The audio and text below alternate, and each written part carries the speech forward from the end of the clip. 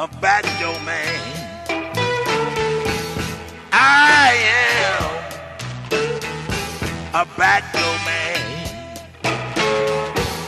Well done. You got your hand on the pistol, honey. You got your hand on the blade. You got your hand on the pistol, honey. Danger's on the way.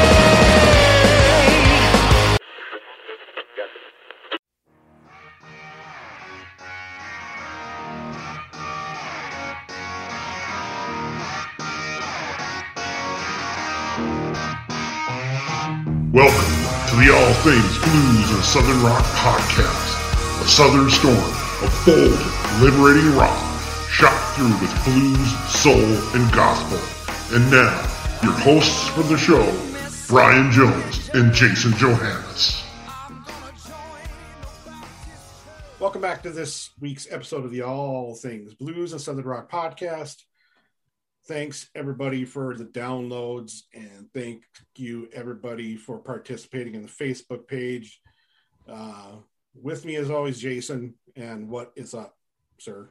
Happy Good Friday. Today is Good Friday. I hope you listen to the Black Crowes Good Friday today to celebrate. You are correct. And we are recording this intro on the day of the podcast episode with Steve Gorman, and we're getting a lot of compliments, and it's kind of giving me a little boost, recharging the batteries that I kind of need. So it's been nice to see that all day long, checking on the phone. And yeah, it's been, I think people kind of liked what we did. We got some Black Crowes conversation, then you directed the Trigger Hippie stuff, and we had some some information how this version of the band got going and stuff, and then we talked sports. It was fun. I think it was definitely, if you've listened to Steve's on podcasts or interviews recently, that was not what you heard. Like what we did was not what you heard. It was good. It's good. Yeah, I mean, and then some of our friends commented that too. Like our interview with him was a little bit different than what he's done. I hope you liked it. Maybe it's not that much different from the norm, but different enough. Different enough, for sure. So what's going on, man? So carrying on with the Gorman conversation, I just got finished watching a Stereophonics concert. There's tons of Stereophonics concerts on YouTube, as you can imagine. And I watched one from 18 at some festival in the UK. It's good, man. I really do like that band. I don't know, again, why more people don't get into them here.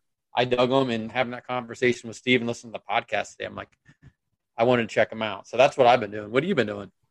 Oh, just sitting around. There was an interview recently where Chris Robinson had said, like, well, Shake Your Moneymaker was the only perfect record we did. We never did a perfect record again. And people, the Crowes fans, like, oh, yeah. What about Southern Harmony? What about Amorica? I just took it as he meant that was the only, like, record where they, like, completely did what Georgia Cooley's told them, and I think that's probably the only one where they did everything in the conventional manner. But apparently those perceptions were not agreed upon by somebody. Who knows?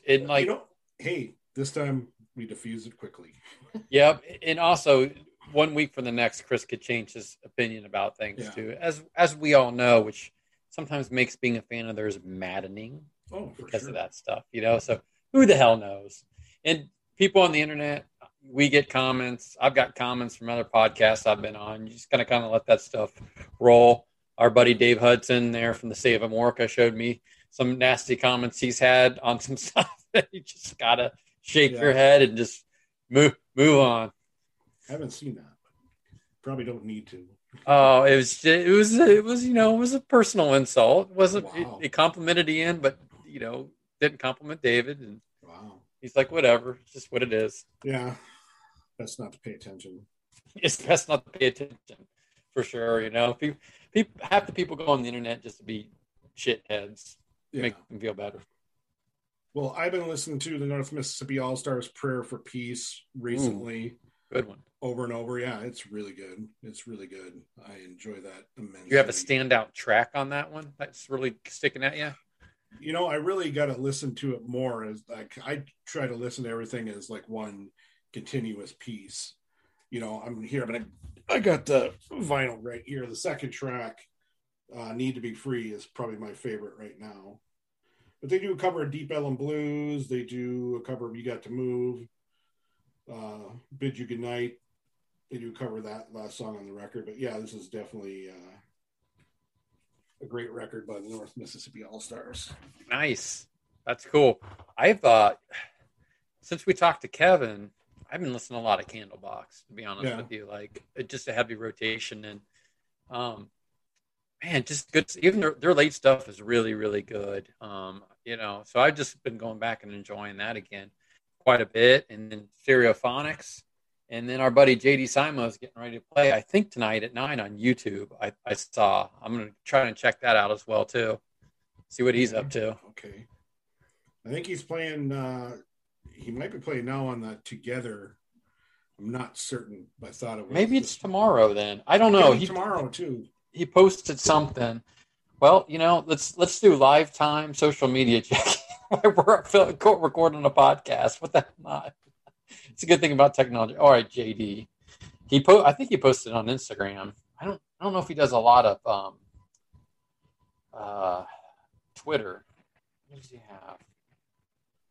I don't know. Where did you post that, JD? Maybe it was in my email. I don't know, but JD's playing somewhere. So if you're in the JD like podcast, go check him out. Yeah, I guess it's not JD tonight on the Together. Australian virtuoso Adam Miller. Maybe I should have heard of who that is. Anyway, well, on that that site though you're talking about, the two GTHR, like two together or something, right? That's what it's supposed to be. Yeah, the number 2. You got Luther coming. You said Oddly Freed is going to be coming. JD and Charlie Starr. Is that right? Upcoming. I'm looking at upcoming right now. Is it Charlie Starr like solo acoustic stuff then? I would imagine Saturday, April 3rd, JD Simo starts at they got 7 p.m. There we go. And then Luther is back on Saturday, April 10th at 3 in the afternoon. Then at 5 on the same day is JD Simo again. Charlie Stars on Sunday, April 11th at 2 p.m. And these are all Central Time because that's what time that Luther came on at 7 last Friday. JD's getting ready to go live on YouTube, actually at 9 o'clock Eastern, 8 o'clock Central on his YouTube channel for free. Full band live stream concert. Wow. Oddly Freed, Friday, April 16th, 7 p.m. on Together. That'll be interesting, too. I don't know if Oddly sings or not. I've only seen him play guitar. Right, yeah. I've never heard him sing background or anything. Mm-mm. But hopefully I can watch I don't know. Maybe he can sing. We'll see. Well, hopefully I can watch that one because I want to ask him all about Cry of Love. When Cry of Love came out with that first record, to me, that was like the only other thing that came out like that I thought was as good as the Black Crowes in that style at that time. I was like, holy crap, this is really good. Yeah, and it's weird too. They didn't get a much of a traction with anybody. They were a cool band. Well, I was going to say a good segue is, talking about, the way things are now and you don't have to sell, bajillion records and people make their money off merchandise. They make their money off playing live. And I think when things can start up again, our guests from this band sounded like they were playing a lot of shows, opening up for some pretty big people. And you're always the lucky guy that gets to tell everybody who you all will be hearing in the guest segment. Yep, and we will be listening to and speaking with Nick Reese from the band Joyous Wolf, who I just happened to luck into hearing one day and dug him and sent him over your way, Brian. So what do you think? When we were talking to him about, remember you were talking about how you had came across him and I didn't get around to saying because before you sent me that I had heard of them. And I can't remember where I came across, where I came across their name or saw it somewhere. But I had seen it before, and then I saw the video. They do the cover of Mississippi Queen, and I saw, Nick doing the front backflip or backwards backflip. And I was like, wow. We're going to test Gymnastics skills. We're going to test your editing skills. Oh, yeah. It was surgically. I'd probably just leave all this in. I mean, it's fun. Nobody cares. That's true. All right, everybody, for your listening pleasure. Very wild and crazy and funny chat with Nick Reese, lead singer of Joyous Wolf.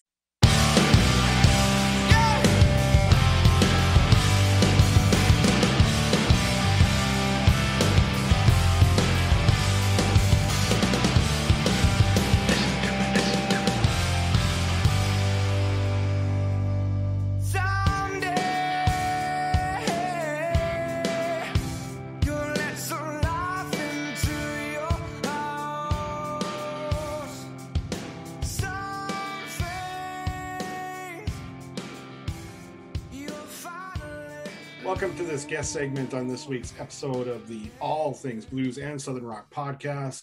We're stoked to have our guest with us, and as always, I toss it over to Jason. Tell everybody that's listening who we got today. Yeah, Brian, thanks very much, man. It's our pleasure to welcome on a guy, the lead singer from a band, founder of a band that I just found just out of the blue not too long ago, and just fell in love with the music and think it's great. And we'll kind of get into that as we go on. But we've got Nick Reese from Joyous Wolf. How you doing, Nick? I'm doing good. Thank you for having me. Thanks for joining us, man. Thanks for joining us. We appreciate that. No worries. How's everything going there in Los Angeles? I'm actually in Orange County, but okay, Anaheim, SoCal. Yeah, I'm down in Tustin, good old Tustin. It's hot. The summer is definitely coming, and the world's looking more and more like the world every day. So it's good. People get vaccinated and get back to normal a little bit. I got mine. This is my only time I'm gonna get like remotely about this, and we'll move completely on. But go get vaccinated. Yes, you motherfuckers! My God. All right, yes. There we go. No. Hey. We all want live music and concerts to come back, and we want you to be healthy. Everybody get vaccinated. Brian and I each have vaccinated. Fall's looking good. The fall's looking good, man. The midsummer and fall looking pretty good. Brian, you're fully vaccinated now. You got both yours, right? Yeah, I just got the one, the Johnson & Johnson. Oh, lucky. See, I have the Pfizer. I got both my Pfizer. Nice. I'm only halfway there. I got mine a couple weeks ago, and then I'm about another week out. I can get my second one. I'm looking forward to it. All right, this podcast has been sponsored by Pfizer and Moderna and Johnson & Johnson. I was saying this is a funny little joke. My family is that let me be in charge of vaccinating people. I'll be like those the natives in Indiana Jones with the darts, the blow darts, with the little blow darts. You know what? Yeah, awesome. Maybe for the people who refuse, that's what you need. Yeah, I'll be popping around corners.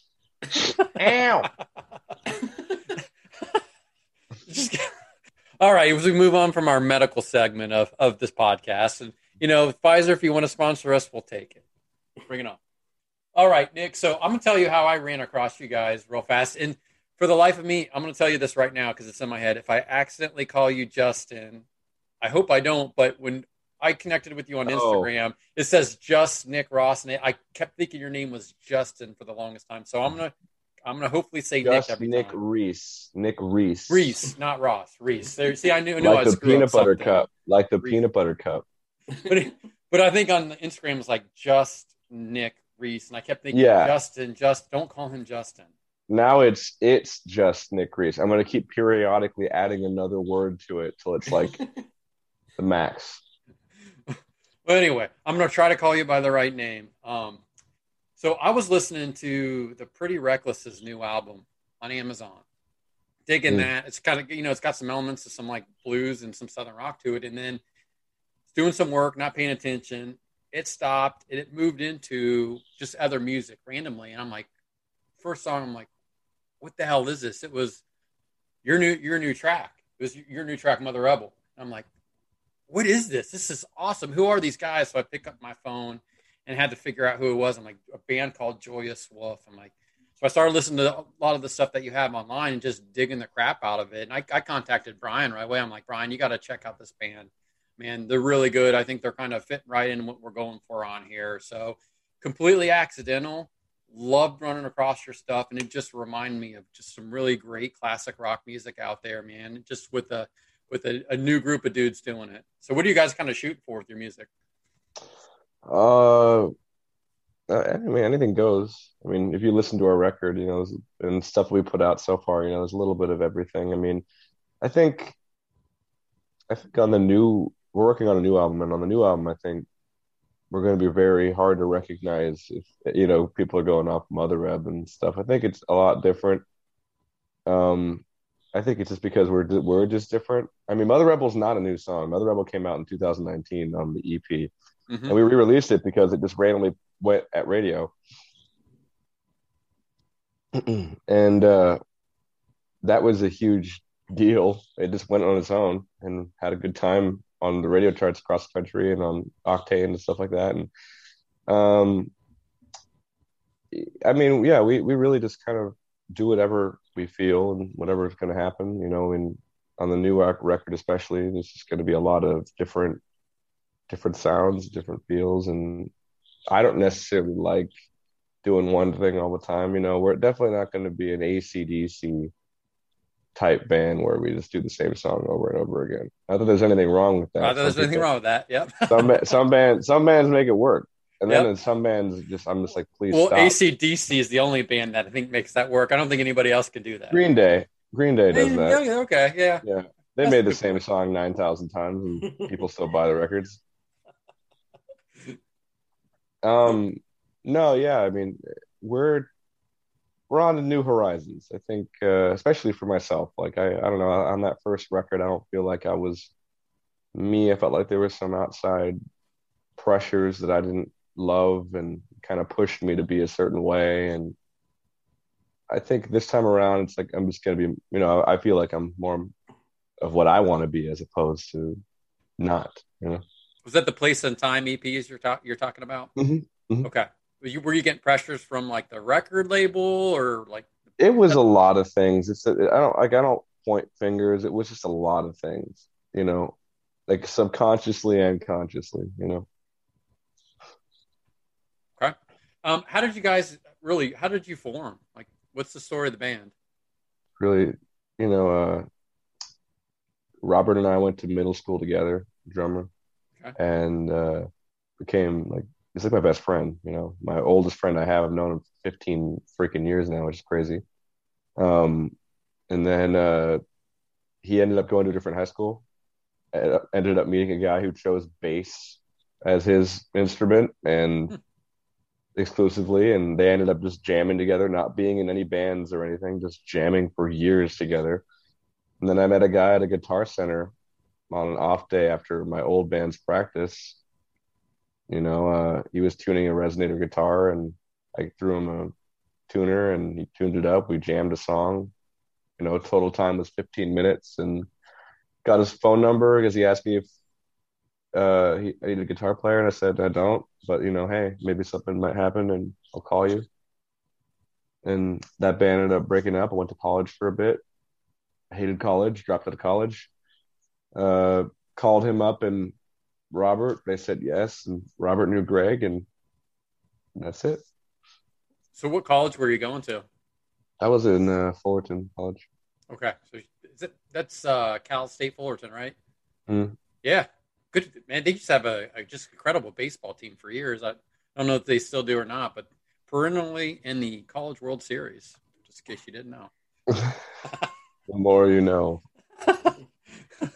Well, it sounds like, you know, it's almost a setup for a rom-com for how you and Blake met, really. You know, it's a good setup for a love story for the ages. We talk about it all the time. It's just about how weird that 15 minutes is. Because I could have very easily went and got it. Because it's a Guitar Center at a mall. So I could have easily went and got like a pretzel or something. I only went into the acoustic room because of how loud the main room was. Yeah.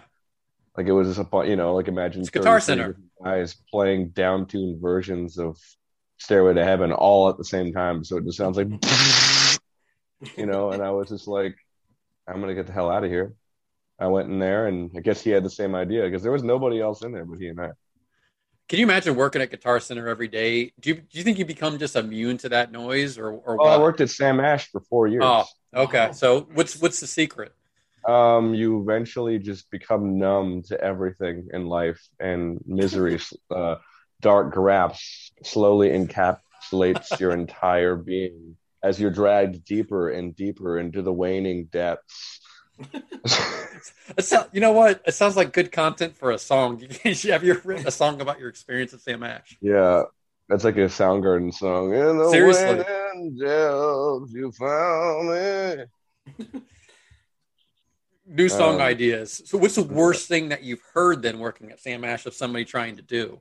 There was an open mic at Sam Ash, and there was a great duo that would come in from the rehab center that was nearby. And it was a woman playing keyboards and a man who sang, and all the instrument he played while he sang was he hit claves together. I don't know if you know what clave is. It's those two little ceramic things that make the ding noise. Yep. So you go, and the song I remember, we'll never forget it. It's burned into my memory because I saw them play it a couple times. I actually have a video of it somewhere in the depths of my computer. I have a video of it where it's this guy going, wiggle, jiggle, jiggle, wiggle. Yeah, come on. And like the piano keys were out, like they weren't in tune together. And it was one of the strangest things I'd ever witnessed in my life. So I think that's probably my biggest takeaway from Sam Ash days. Well, at least you've moved on out of the retail realm of music to actually making great music and getting out to people. Yeah, I mean, it's actually, that's a funny story. I'm still friends with my manager, Nate, and Nate knew I was, like, Joyous Wolf had just started around then, and around my ending of my time there, and Nate was like, Nick, get out of here. Like, go actually do what you want to do. He's like, because if you stay here, man, it's so easy just to get stuck here. And he told me to leave, and he's like, this will always be here. Like, you're young, go do your thing. And, I guess things worked out, and he's super proud of me. So it's pretty cool. For sure, man. You guys are putting out some good music. So you found all these guys together. You got Blake, you got Greg, you got Robert. What was the next step for you guys going out and playing live? Did you go and start trying to track stuff right away?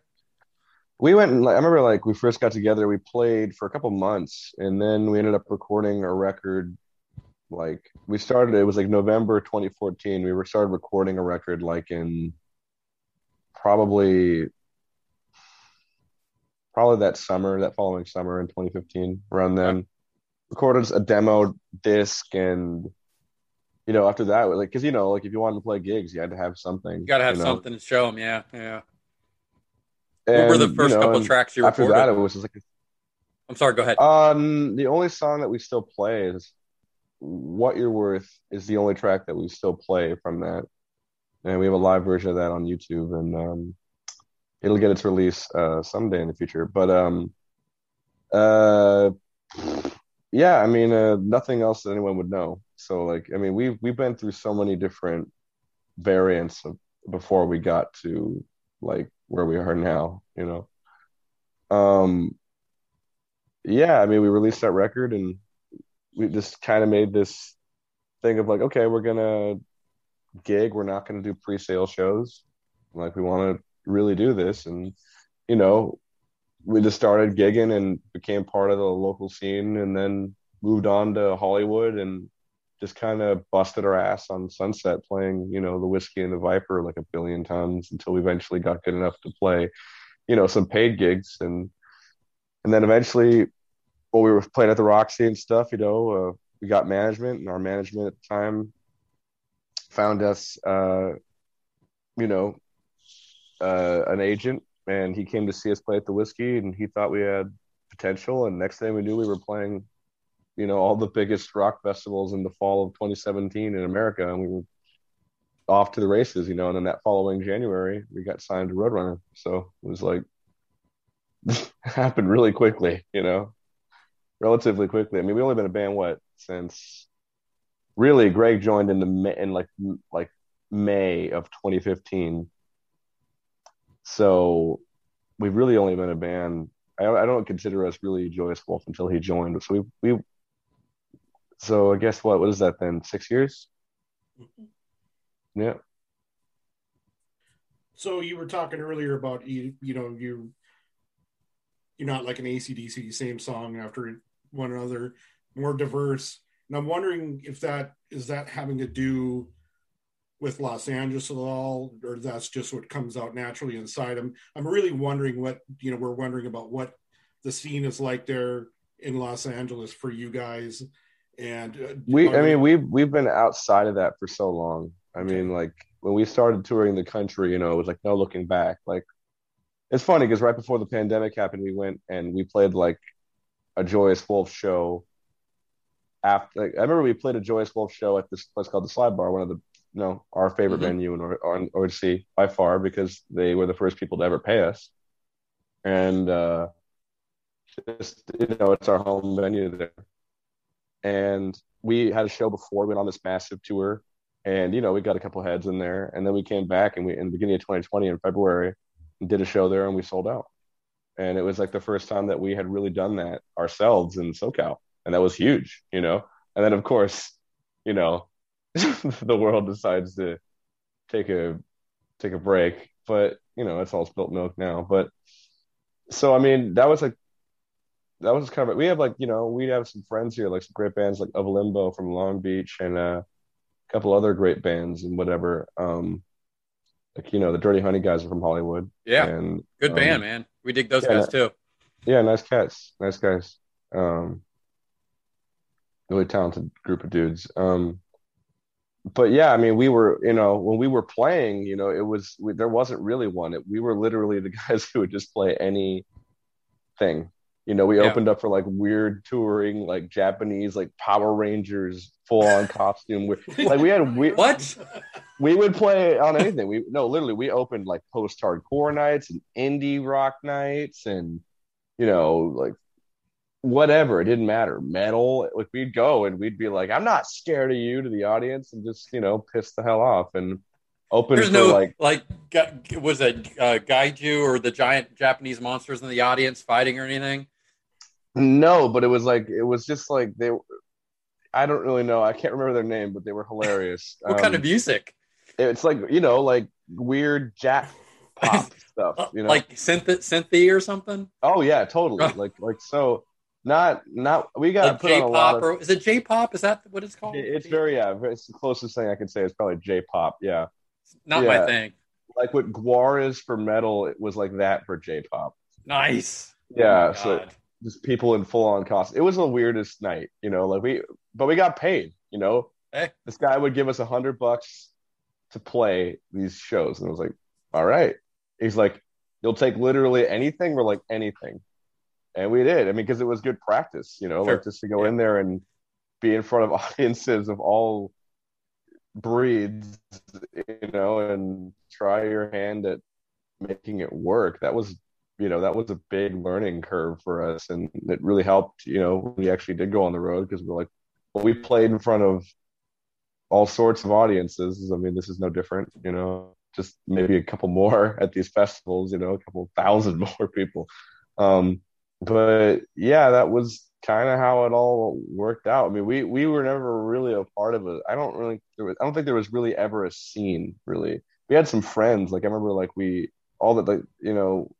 like really just a Limbo and whatever. Like, I mean, they're the only band that really stuck by us like from the beginning, and they've always been our friends, and I'll always, it's like if I ever make it, they're making it too. That's what I always say. It's like if I ever do anything, I'm just gonna broadcast their band every day until something sticks, because it's just you lift up your people. But yeah, we were never really a part of a scene. I really can't say that much. Like if there were times, it was like very, very short in the span of our career, because like before we knew it, we were out of the state and just going and touring and playing anywhere with anyone, and that was our MO for the last couple of years. I think your music's diverse enough that it can fit in a lot of different genres or categories. It's good. I mean, it's rock music, so you sort of can be flexible wherever they need you to be, whether it's metal, southern rock, whatever. So speaking of touring, that's what I was saying. Yeah, like I think our main thing was like we just didn't give a shit, and we went up on stage and just blew the whole joint up. I mean, I'm doing backflips and the splits and saying "fuck you" and "put your fucking hands up, you fucking idiots." I just didn't give a shit, especially then. I mean, when I was a little younger, like I was definitely just like I would just say I would call the crowd like pieces of shit and like clap you fucking morons, like you know Does that win over the crowd? oh yeah. Yeah.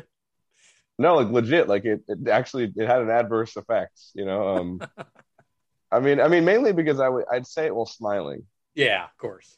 It was never like it was just like, come on. I mean, it was just that was kind of my whole thing was like if you're not going to give me anything, then I'm not going to give you anything. So you're here, I'm here, let's do this. That was that era of my performing style. So as I was saying, speaking of touring, I know I did listen to interview with you guys and did a lot of shows with Buck Cherry, and also, do you guys? I want to make sure I got this right. You did some shows with Deep Purple. Yeah, and 2019 was a crazy roller coaster of a year because we made the record, we finished it, and then right after we were done, we went straight on tour with Buck Cherry. We did 88 shows with Buck Cherry, Wow. which was insanity. Had no time off. Had like what, maybe 3 days off. At 3 days off at a lake house in Washington. Went into Canada for the first time, for the second time because we went in Canada with Buck Cherry too. Went into Canada. We did 7 dates with Slash and Miles Kennedy, Oh, and nice. then went right back to playing with Buck Cherry. And then we finished Buck Cherry tour. We had 5 days off. Flew to Nashville. Shot a music video. Did a bunch of other stuff. Got on the road again, and then did 32 shows with Deep Purple. And we did 120 total gigs in like 6.5 months. Damn. What Yeah, video did you guys shoot? Quiet Heart. Okay.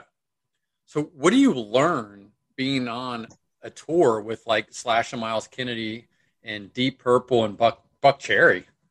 Buck Cherry was pretty relaxed. I mean, they're really cool guys, and the crew is nice. And honestly, it was a good learning experience, like playing the club tours like that. With them, you just kind of learn to like be a workhorse and how to be consistent. And you know, like I was, the way I do it, I go out there every night and I just murder myself, and because I just want people to remember. That was the whole thing in the early times. I just want you to remember. I want you to remember. I want you to remember. Like, I don't care who you're seeing today. I'm going to be a highlight no matter what. I will do anything. I will do anything and everything. I will sweat. I will bleed. I will break bones. I'll do anything if it means that you're going to walk out of here and you're going to remember me over the guy who's going to play after and before me and every other person you're going to see for the next week. You better be thinking of me. Even if you hate me, you better be thinking of me. Nothing made me happier than when guys would go on YouTube and type mean comments about us like, these guys, oh my God, pissing me off, the singer pissing me off. I was just like, well, you're thinking of me, man. You're in bed with your wife right now and you're thinking of me, like, so that was the whole thing, like, with Slash and Miles Kennedy, it was much more like, okay, that was an introduction to like that kind of production scale, that kind of change because we wanted to stay out of the way. We don't want to bug them. These guys are on the road all the time, like, and we just stayed out of the way, and did our thing. And thankfully, we played one show with them the year prior in 2018, and they liked us enough to have us back for that run. And we had a great time, and they were really, really nice and supportive. And to this day, the Conspirators, their band, Todd, Brent, and Frank, are just really nice guys. They're super nice to me, and I've become really good friends with them. And they'd watch, and I'll never forget, like they came, all of them came and watched, and it was at the show in Edmonton, and that was the best show I ever did. It was huge, giant ass like stadium thing with like packed to the brim, and I had like this girl that I was sweet on at the time, like pretty much called me and told me she was going back to her ex-boyfriend because she didn't want to wait around for me. And I remember I had that feeling in my chest, and I was like, you know what? Fuck everybody, fuck everything. It was the perfect storm because I went up there and I was like, I'm gonna rock this place like nobody ever has. And I remember we broke like our merch record that night because I was just in the zone. I can't remember anything about it, but just from the response and all of the lifelong friends and fans we made from that show alone. I remember we actually got a letter from head of Live Nation Canada to our record label about how good we were. Oh, great! Wow. And that was like, that was literally me. People say get lemons, make lemonade. That was me making like Mike's Hard Lemonade. Like I was just like, I was in such an emotional ball of like, fuck you that night. And I was like mumbling to myself. I was like, did you tell her like, I'm getting ready to open for Slash and Miles Kennedy? What are you doing? I mean, that's, you know what? I have no hard feelings because at this point in life, I know that there's no point, Well, there's supermodels right around the corner if you're not already reeling them in. Sure. But anyways, you know what I'm saying. You know what I'm saying. Like, I don't. Brian, he just bypassed that. Did you hear that? He's just going right on. I mean, really though, seriously, I know at this point in my life, there's no point in having any malice towards someone because of a decision that they make that doesn't include me. Yeah. You know what? If that ain't the path I go, it ain't the path I go. It's pretty mature, man. That's impressive. I'm trying. I mean, I'm trying. I'm 26. And I just want better for myself, and I just don't want to have to. I used to be a really angry guy, and I still am, but just for different reasons. Like, and I just don't like feeling angry. I don't like hating. I don't like it when I hate somebody. I don't like that feeling. I don't like that. I don't like the malice. I don't like that. I'm much more like, hey, if you're cool, I'm cool. Let's be cool. We don't need to do any of this petty bullshit because I don't want to participate. At this point in my life, I've had enough of that. Yeah, we need more of that from people. To be honest with you. Yeah. I don't know, man. I mean, like, I'm not going to say it like I'm some fucking guru or anything. Like, I don't know anything. I always tell people, like, I'm the smartest idiot you'll ever meet. Like, that's my creed. But yeah, but that's what I'm saying though. I took that emotion and I just kind of let it out, and a lot of good stuff came of it. And that was enough to make me feel better about it. It was like, you know what? I took that. Instead of doing something negative, I turned it into a positive, and that's all that I can ever hope to do with stuff like that. That's awesome. So do you take that level of the emotion and showing the audience? Is that what really drives you for your stage presence? Because whether you're watching some of your videos live or recorded, you're all over the place, man. You're doing somersaults, you're jumping, you're just like insane. It's great to see, actually. I mean, for me, I know I won't be able to do that forever. Mm-hmm. So I think a lot of it's just like, you know what, I'm young, let's go for it. I'll hate myself when I'm in my 40s later. Yeah, you will. Yeah, personal experience there. Yeah, but like I grew up as a kid who wasn't well liked. I was a weird kid. I don't know. I was always kind of a few pegs to the left, I guess. I don't know. I just didn't get along with people. And when I tried, it just made things worse. I was just such a peculiar cat. And there's this thing in me, I was in sports, but I wasn't good when I was young, and my father was my coach, and kids would be like, oh, coach is so mean to me. I'm like, yeah, live with him, like, I coached my kid in baseball for years. He understands that, and so do I.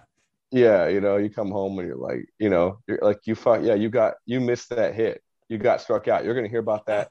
I wasn't like that.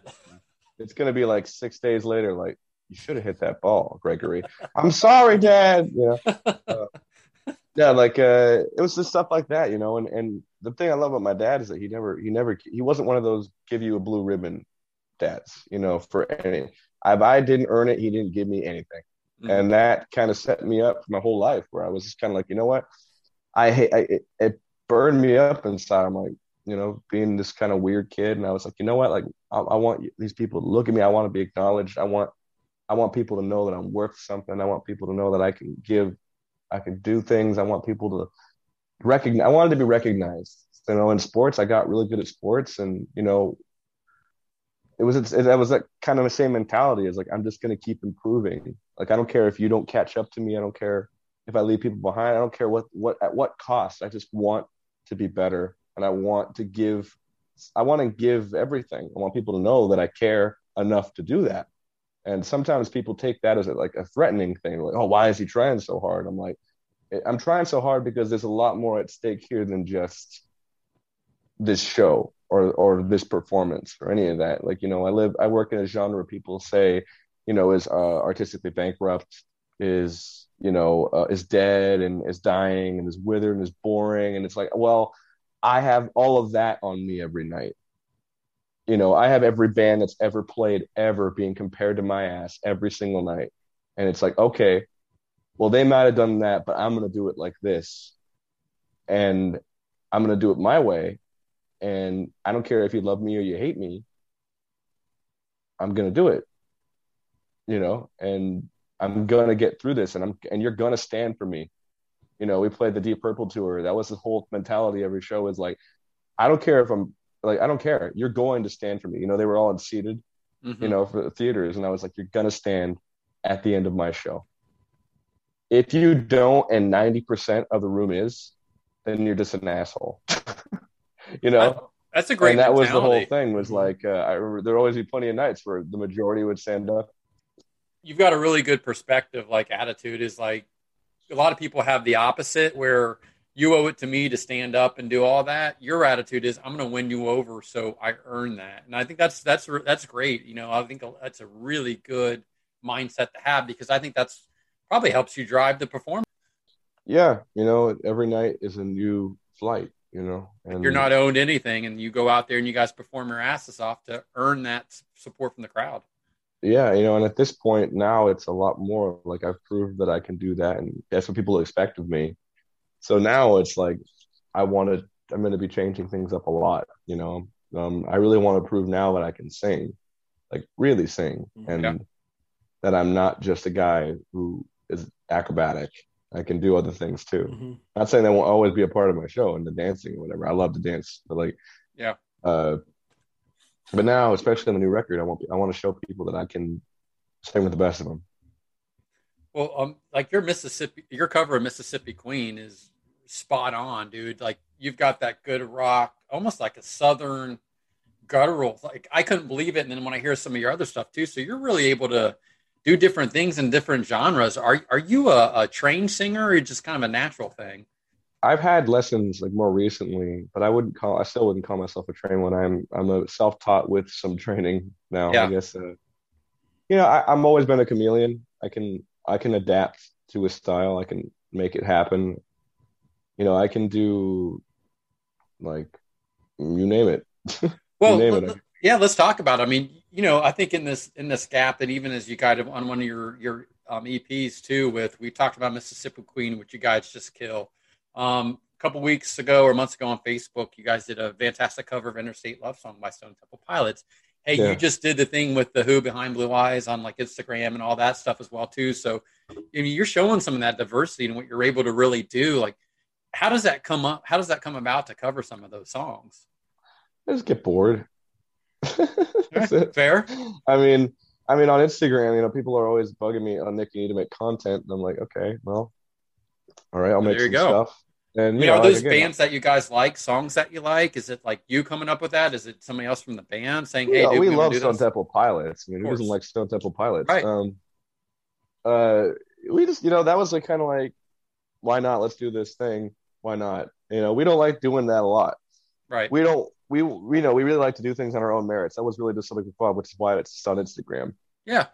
Well, it gets people to find the band and hear your really good original content too. It's just so unique. You got the Who, and you have Mountain, and you have Stone Temple Pilots. So that's a pretty Stevie Wonder. I did Stevie Wonder. I did that '80s band Naked Eyes. Oh, eyes go down.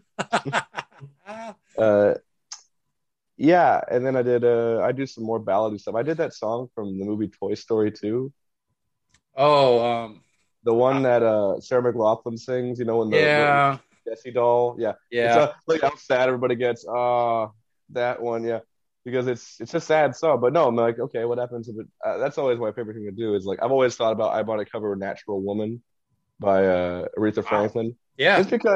Just because like I like doing that. So like, When She Loved Me is about the little girl doll and whatever. And I'm like when a man or a male sings that song, or this kind of voice, I suppose. Like when somebody loved me, everything was beautiful. When I sing like that, it changes the meaning of the song, and those are fun for me. Like I like doing stuff like that. I'll sing anything, man. Like I don't care if it's Bee Gees or if it's Metallica. I'll do it. Why do the Bee Gees come up in every podcast in disco music, Ryan? I swear to God, we've spoken to like Greg Can't Martin from the go wrong with Kentucky. the Bee Gees. Nothing's wrong with the Bee Gees. But like the lead singer from the lead guitarist from the Kentucky Headhunters, Steve Gorman from the Black Crowes, like everybody comes back to the Bee Gees. Brian's a big Bee Gees guy. Well, everybody had Saturday Night Fever. Of course. I mean, come on. It's a great song. I would if I could sing. That's why I learned to play guitars. That's why I have guitars. I would have accompanied you, but I stayed away from that. And my wife would have shot me if that was recorded of me singing. Yeah. But so it's kind of cool for you covering Stevie Wonder and then doing that. Like you really do got almost like an R&B and soul style to your vocals as well too. Brian, do you pick up on that? Oh yeah, you got a great range. I mean, I grew up listening to like the 40s, 50s, and 60s, like exclusively. Like Motown, and then, like, man. A lot of new wave music. My parents are from that generation, and my dad and my mom just liked all this weird foreign stuff, like all this Portuguese music and Portuguese music. Are you guys Portuguese? No. Spanish music, Gaelic music, a lot of Italian music, a lot of different stuff, and like. To the point I was on this Brazilian podcast, and I was like, oh, I'm actually a huge fan of this Brazilian entertainer named Lenin.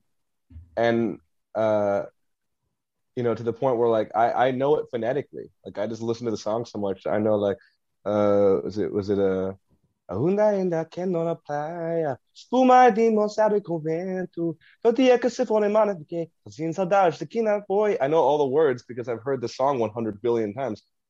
But the same thing, it's like Retorno Mel. I know all of the. I love language, and I want to learn. I'm learning more languages actually, French, and I'm trying to master Spanish. Just because I love the songs I grew up listening to, all these different languages and songs, styles, and whatever. You should have picked up some Japanese so you can compete with those J-pop Power Rangers guys. Yes, exactly. I mean, you never know. It's funny because I actually love Japanese music too because I grew up an anime kid and I still am into a lot of that. So I actually do know some songs, again, the same way phonetically. Some of the theme songs? Yes. Some of those and like what? My son's big into Japanese culture, likes some anime stuff. So what do you got? I try to think about one I wouldn't butcher. I remember there's a great song, an anime called Bleach. At the end, in the end of the first season, there was a great song that played called "Life Is a Boat," and the first part was in English and it went into Japanese. And it was like, "Nobody knows who I really am. I've never felt this empty before." And if I ever found someone to come along, well, who's gonna comfort me and keep me strong? And it goes in Japanese. Dubaya tindare bonachiru. There you go. I legit I just love music, man. I don't care what form it comes in. I don't care if it's death metal or if it's, Mumford & Sons. It doesn't really matter much to me. If the song is good, it's good. So anything you don't like? I hate stadium country. Yeah, like bro country. Yeah, but I can do that. I can do it really well though. I'm sure. Good work, hard work. For the busy convenience store clerk to feed that hurt. I'm going insane. It was 7 to 3, 3 to 11, 11 to 7. You've got even the drawl in your voice. I mean, they're all just trying to be Elvis, and I'm a huge Elvis fan. So I that's how I started to sing. Is I'd mimic. I was in the first bands I was in. I was just doing a Tom DeLonge impression. So I could do it all. Jingles. Yeah. If you want to move get yourself a Hoover. If this if the Joyous Wolf thing doesn't work, you should try out for Saturday Night Live. To be able to replicate those voice. You could absolutely. That's actually one of the that. dreams of mine. Is I want to do that thing that Ariana Grande and you Bruno Mars did. Yeah. You see that? You see that one where they did all the. I also would love to be on the Tonight Show and do was it Wheel of Musical Impressions? Yeah, that would be really fun. Yep. I'd love to do that. I'd kill that. Ariana Grande did that with Fallon. She did, yeah. Yeah. Like sing like Britney Spears and sing like Mariah Carey or whatever. Yeah. I always love the songs they give them, like sing Wheels on the Bus, but it's Christina Aguilera. Right. What is your best vocal?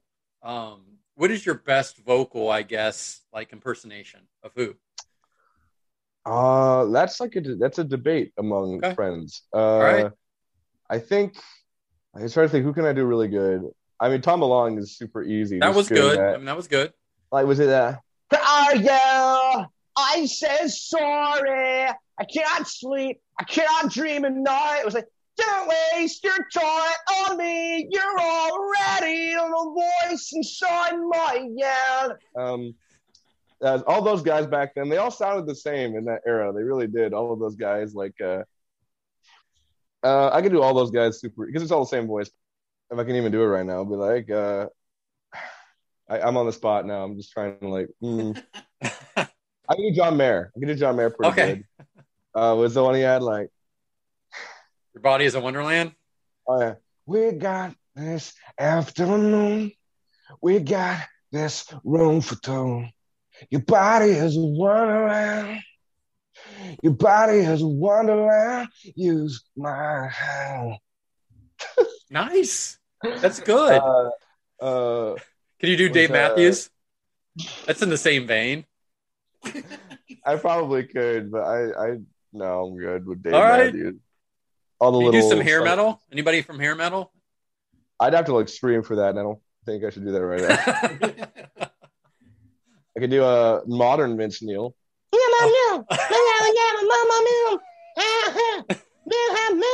There you go. You enunciated about as well as he's doing these days. Exactly. And I'm a big Motley Crue fan, but poor Vince is struggling. He had his day.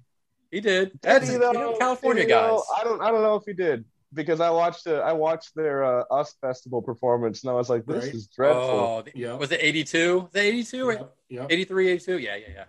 It's real, but I don't think they were ever good. No.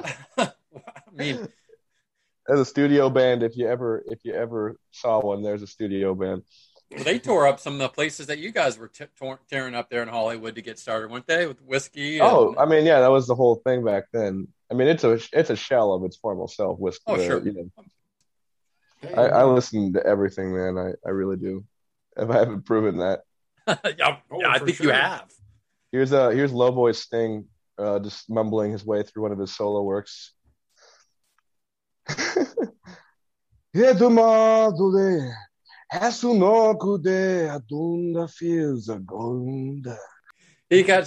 little pretentious over time, I think. I could do. I mean, my voice is tired of shit right now, so I could probably. You're doing a good job, man. Probably could do it better. Well, we'll save your voice. That was impressive as hell, Brian. Yeah. That's all I know. I'm just again, everybody in the comment section gets on YouTube. Fucking sucks. It wasn't good.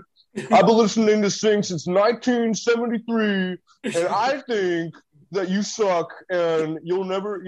I back in my day, I don't know if you know this, but back in my day, I knew a guy who went to a Zeppelin concert, and he told me, that's every boomer YouTube comment. Can you do Robert Plant? Or is that too high right now? I think there's a guy who does that better than me these days. Is it the guy? Is it a band you're thinking of? No. Okay. No. Okay. Talking about the guy that would get Stop it. No. I'm talking about Kingdom Come.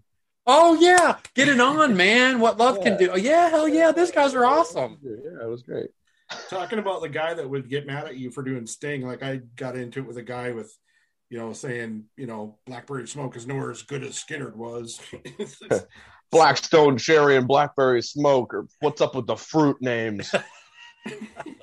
Well, I would have never thought anybody would bring up Kingdom Come. We had a brief chat about Vinnie Vincent Invasion with Steve Gorman last week, and now we got Kingdom Come. This is becoming a hair metal podcast. I'm okay with that.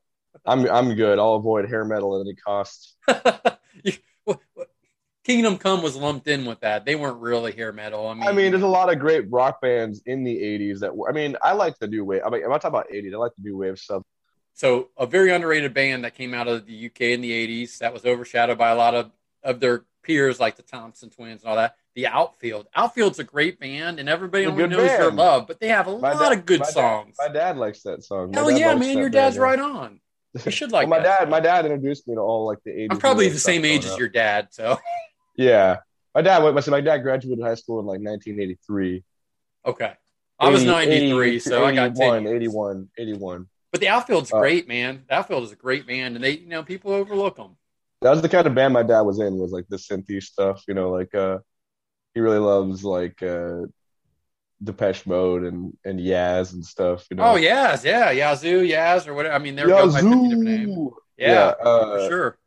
All that synth stuff, Flock of Seagulls, and my mom loved Howard Jones. Things can always get better, and do you feel scared? I do. That's another thing about me is I know the words. Every song I've ever heard, I know the words too. I'm a human jukebox. Like a photographic memory for song lyrics. Yeah. Getting back to Joyous Wolf, like what? The whole reason for the podcast. Wait, can we talk about Nick's terrible vocal impressions some more? So what are you guys working on? Are you always working on music? What do you got coming up? We're working on the full-length album. full-length album. That's what we're working on right now. When's it coming out? You guys have a I think it's safe to say early 22. But there will be new songs this year for sure. Okay. Tour dates? You guys going to try to shoot for later on? We have stuff scheduled. It just all depends on if it actually it's going to be like this thing where it's 3 weeks out. Is it still happening? Yeah. All right, we'll do it. Where do you cut your music at? You get any particular studio or? We record at a few places. Right now we're working at the Sound Factory, Studio B, in Hollywood. Okay. So do you have any influences from Southern rock bands? Like, I don't even know. Like, who's from, key from SoCal for you guys? I mean, it's super funny because, two of the greatest Southern rock bands aren't even from the South. Creedence Clearwater Revival are from San fucking Francisco. Yep. Mm-hmm. And Mountain are from New York. Yeah. Mm-hmm. Yep. John Fogerty was a huge guy for me. The first song that Blake and I ever jammed was Born on the Bayou. And I love, I love his songs. He's one of my favorite songwriters, favorite guys. My favorite song was Just Got Home from Illinois, locked the front door, oh boy, got to sit down, take a rest on the porch. I think that was probably off, but we get what you're going for. Yeah. I love that. Tangerines and elephants are playing in the band. Joe Cocker. Had a lot of that Southern rock charm to him from England. Then you got Bob Seger. Fucking, was it all that great music? It just makes you want to sing. Detroit, right? Seger's from Detroit? He is from Detroit, yeah. But again, all these fools saying Southern rock. He cut music in Muscle Shoals, Brian? Yeah. Bob Seger did a lot, yeah. I mean, all that Southern rock stuff, Leonard Skinner's in its own category. I mean, everybody likes those songs by Leonard Skinner, I grew up with a lot of, old country, like Johnny Cash and Patsy Cline. And so, there's a lot of that in there, hello, I'm Johnny Cash, doing that. Good evening, ladies and gentlemen. All that stuff, listening to the Live at Folsom Prison. My uncle Jim really loved that, and he played it all the time. Well, listen to your guys' tunes, man. Your guitar player, Blake, does slide stuff, has a lot of bluesy riffs or Southern rock or classic rock riffs. He can really do anything, man. Because you hear our song "Feel Below," and he wrote that one. That was all him, and an open tuning, just doing something really unique. And again, it's funny because he thinks he's a terrible slide player. Oh no, he's good. He just. I think that's just all of our self-deprecating nature is how much we suck. Like I suck, so it's. Well, if you say you're comparing yourself to Dwayne Allman or you know, like Derek Trucks or something, yeah, everybody sucks. But you know, I mean, he's good. His tone's good and phrasing good. Yeah, I mean, I don't know, man. I told you, like when it comes to music, man, I'm just kind of all over the map. And I mean, Mother Rebel just kind of happened, you know. Like, all of our best songs just sort of happened, you know. But that's kind of how it is too. I think if you think too hard on stuff and you try to make it some way, shape, or form, you end up ruining it. It sounds like garbage. You know, like Quiet Heart is another song from the record, and it couldn't sound any more different than Mother Rebel, I think so. Was that your song idea, or did somebody else from the band have that? We all write it together, so it's like whatever happens, you know. So somebody might bring like a riff or a chord progression. He played the chords, and I was like, there we go. If I, you know, when we all feel it happening in a room, we're like, okay, we got it, you know. Do you ever just bring lyrics to the band and have them try to get song? Yeah, our song "Said Too Much" was me being like, I have this thing that just feel the heart, feel the love, and I remember like Greg, like I have this thing, and he's like, I think I know what you mean, and he totally knew what I meant, and just went off with it and wrote the song in like a couple days. Now, do you play any instruments yourself? I play guitar. Okay. If you go on my IGTV and scroll down, you'll see I do a bunch of covers of. I did like a Cranberry song, "My Way" one time on acoustic. I did was it "Linger"? I didn't sing it like her though, because I'm not an alto. But it was just like, you know, it's pretty cool. I don't know. I just do things at random, and people are like, "Do you do requests?" I'm like, "No." You know, it's because if I don't want to sing it, I can't. You need to do an Instagram live like you just did with us, where you're just doing all these different things and seeing what kind of feedback you get from people. I'm sure it would be hilarious. I can't reveal all my tricks. No, I was actually thinking of doing like all the small things with my that would be great pop punk voice, and just having that be a random like a minute clip, you know. Are those guys from California too? Oh yeah. Yeah, that's what I thought. The entire culture was that. That's all there was here for so long. It was pop punk or whatever, and pop punk and post hardcore. That was it. Yellow Card, is that the name of that band too? Yeah, that's all the pop punk stuff. Right. Green Day's from California. Yep. We invented it, dude. That's where this voice comes from. Dad, why don't you like me? So, this new album, you're thinking early 22. How many songs are you guys thinking you're going to track for it or want to throw out? We've already tracked a lot of songs for this. I mean, we've pretty much been working on this since the last record came out. Okay. You know, so that'll be determined. Yeah. I don't really know yet. Is this whole pandemic providing any influence on any of the songs or anything you're doing on it? Fuck no. Good. All right.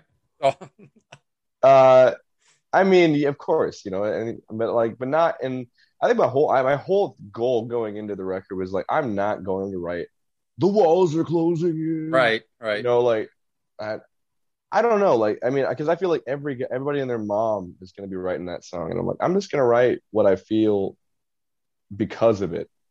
Yeah. And what I feel besides it, you know, like, because that's not the only thing that's happening, you know, it's not, and especially in my life and how I feel. And my whole thing is, if I make you feel, then I win.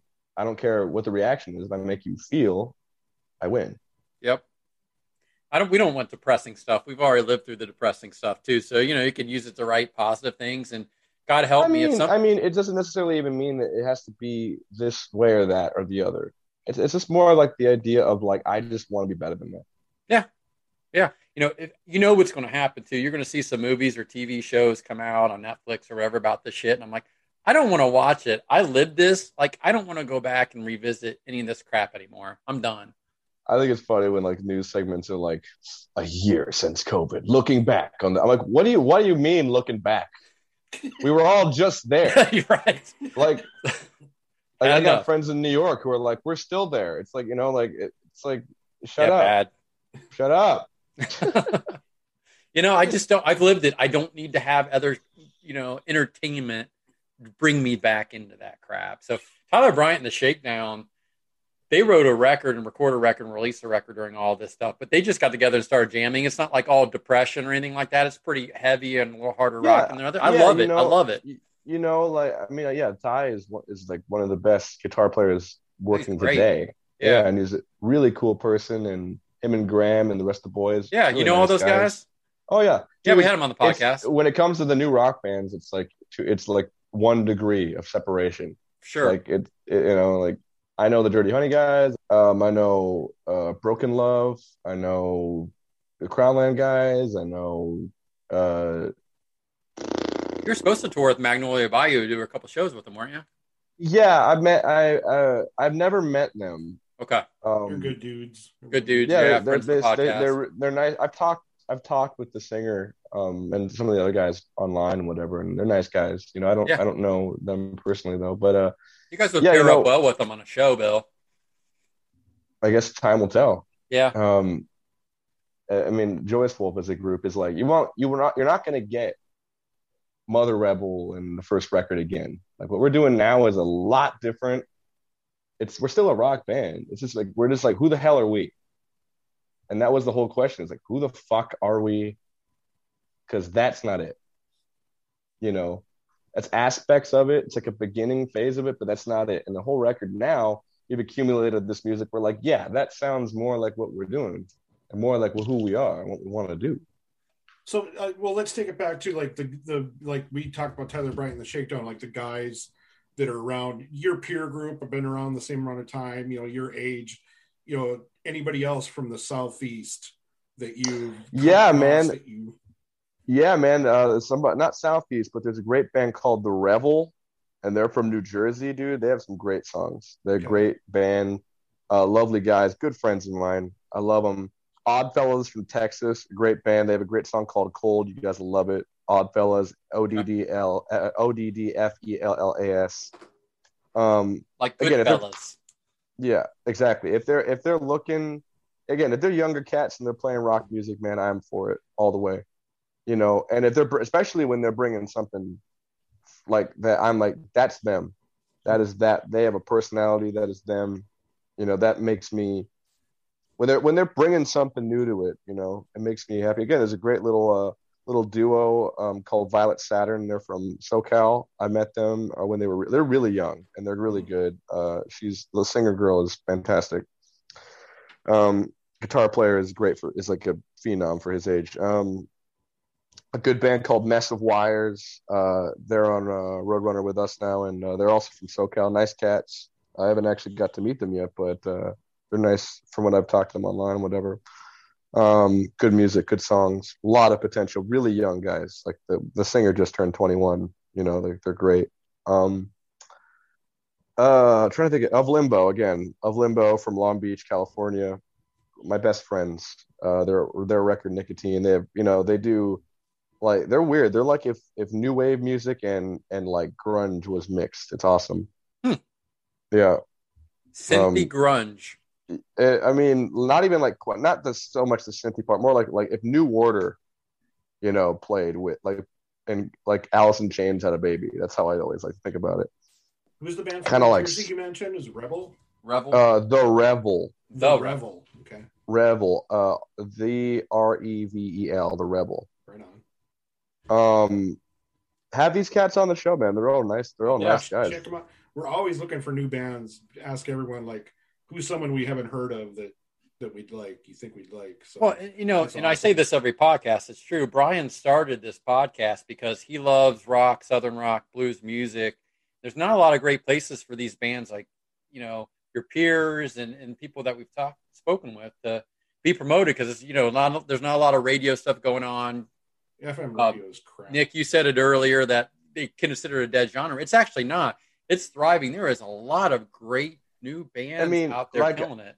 Yeah, people is, you know, everyone talks about the flavor of the week, but I'm like, in 1985, the flavor of the week was not hard rock music. It was Tiffany, you know? Yeah. Pop, yeah. You know, like, and I always tell people is like, everything's a swing, you know? And a great friend of mine, a legendary producer, Val Garay, who was very nice to us early on in our career, a very nice man. He told me, he's like, Nick, there are almost 8 billion people on this planet. Get a million. Yeah. Get your great advice.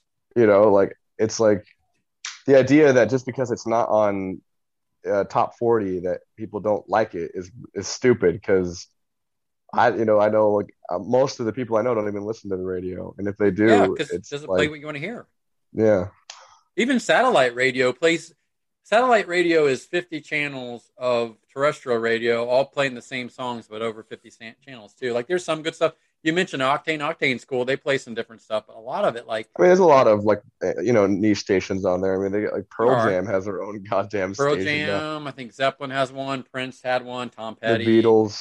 Yeah, but it's like the Boneyard, same shit. yeah. Nobody's playing new stuff. And working with Brian, when Brian brought me on here, like, there is so many good bands that you just don't hear about. There's rock is thriving. It's just nobody's really promoted at a national level. I mean, it's just like a thing, like, you build it, they will come. And I always tell people, like, why do you care? We need to take the throne back from hip hop. I'm like, dude, let hip hop be hip hop. Yeah. Who gives a shit? There's a lot of great hip hop. There's a lot of great voices in that doing their thing for what they do, and like, I'm like, if anything, this is awesome. It's yours again. It belongs to you. It doesn't belong to the industry anymore. It's yours. You can do whatever you want with it. That should be the most freeing thing ever, because it's not like people just stop listening to it. Rock and metal are still the biggest genres on earth. Mm-hmm. And the rest of the world, America is one thing, but the rest of the world, people love it. People crave it.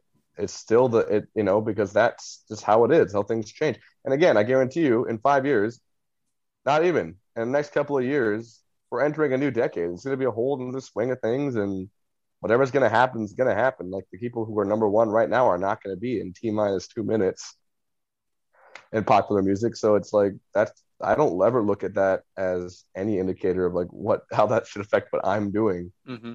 Other than like in a media standpoint, like when it comes to like TikTok and stuff, sure.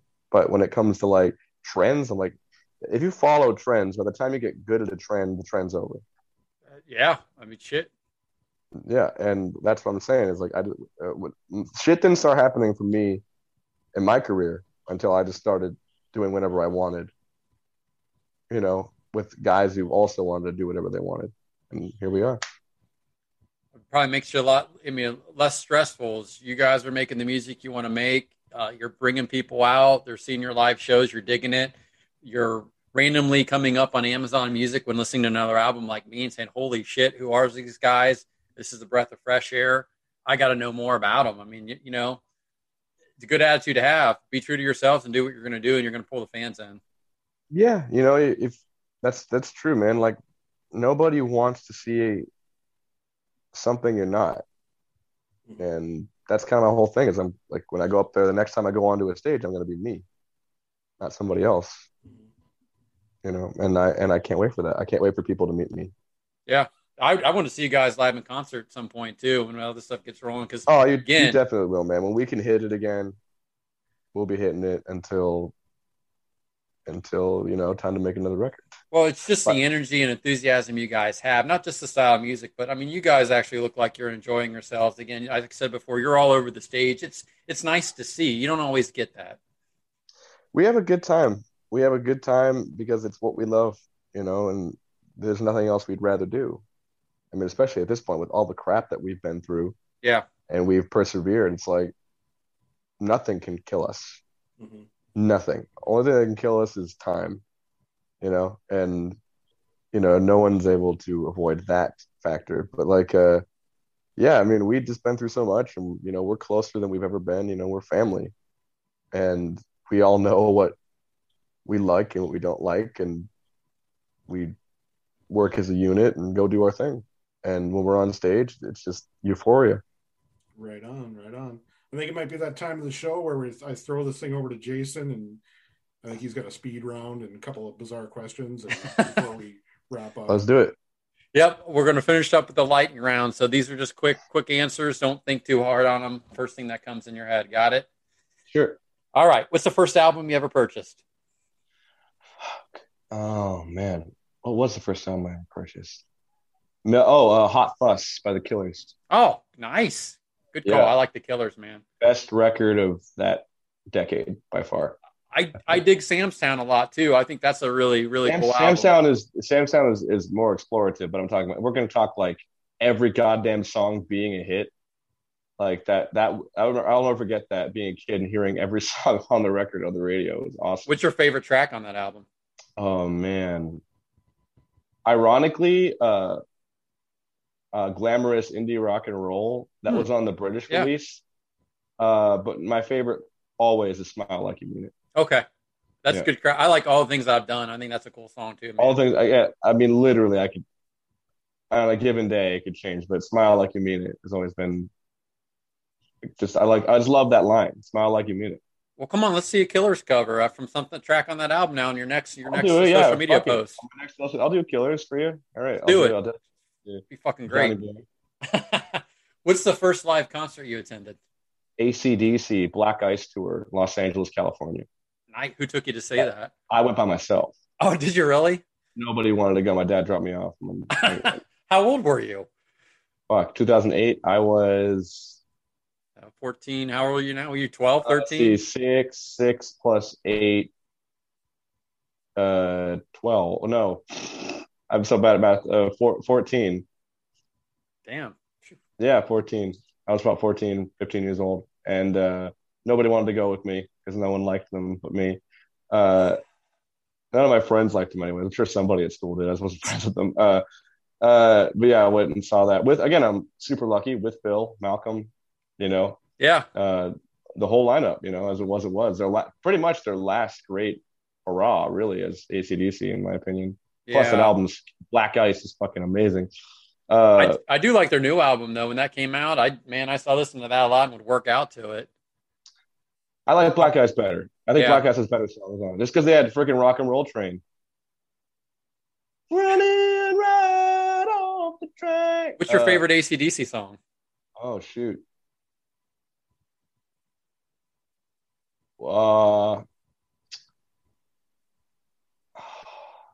Let Me Put My Love Into You. Almost every AC/DC song is an innuendo. Sexual innuendo. Everyone. Let me cut your cake with my knife. I'm picking up what they're putting down when they say that. Yeah, let me cut your cake with my knife. I'll remember when my son and his friends, my son's 18 now, but a couple of years ago, I had him in the car, was listening to the radio, and Big Balls came on the radio, and they thought that was the greatest fucking song. Like, just that balls are always bouncing. Yeah. Bon Scott. All right.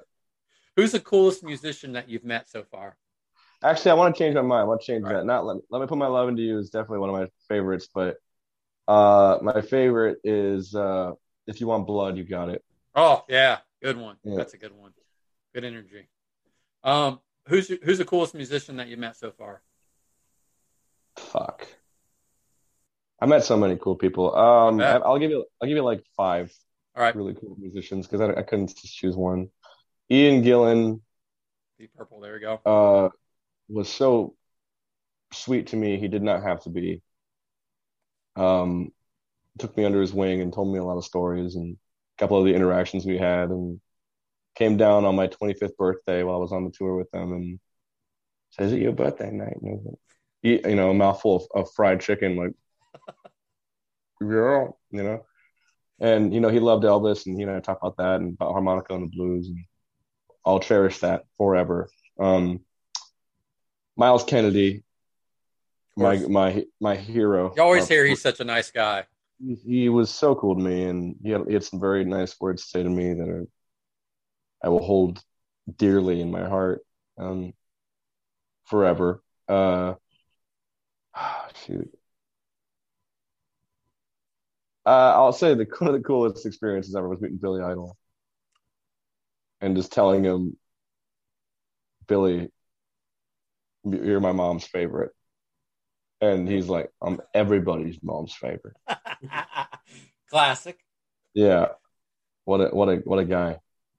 I met him like for 10 seconds. That was like the only interaction I had with him. I didn't see him again at this interview he did for Sirius XM. I was just at the tent at the festival, and I was just hanging out, and then he came in, and I was like, Oh, cool. This is totally not fucking surreal at all. Dave Grohl, and okay, all of the Foo Fighter guys and the Queens of the Stone Age guys, we met them at the same freaking time. Same day I met Billy Idol. Festival. And it could not have been, yeah, welcome to Rockville. They could not have been better to us. They could not have been nicer. They were the nicest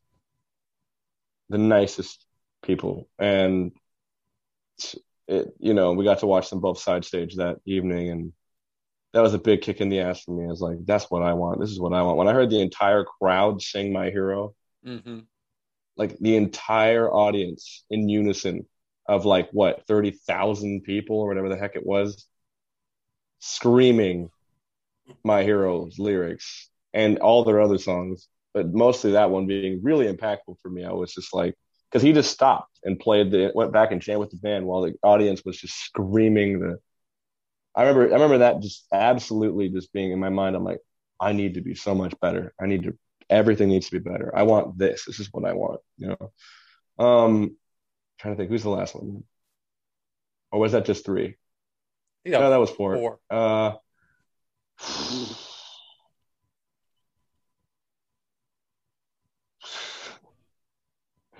It's okay. You can say four. I said one, so you gave us four times the answers. Slash is awesome. I bet. He deserves to be in there too. But it's funny.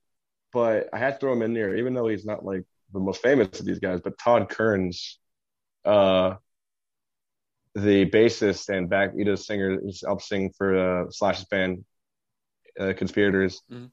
Probably my favorite person I met in music, like as a musician, another player, because he's just the nicest cat ever, and he's still a big supporter of what I do, and one of the nicest people I've ever met by far. Sure, that's good. If you could play with anyone for one night, who would it be throughout history? Night? Yeah, like you could resurrect the dead, or just now, whatever. Anybody, just for one night, you can go on stage and play with these guys. Like go play on a song with them? Yeah, like to perform with them a whole show. Oh, the whole show? Fuck that! No way. I would just watch. I guess I'll change it. If I was gonna open for any band, like be on a bill with them, that's more easy for me. All right. Oh shoot.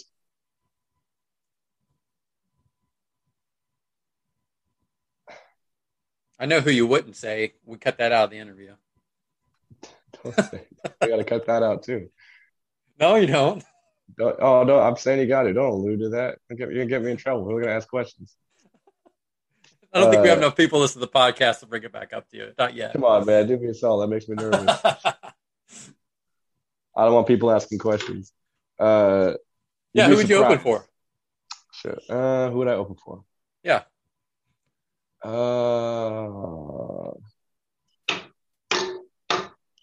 That's the hardest goddamn question. Yeah, it is. I love to hear this I ask everybody this because I'm just intrigued.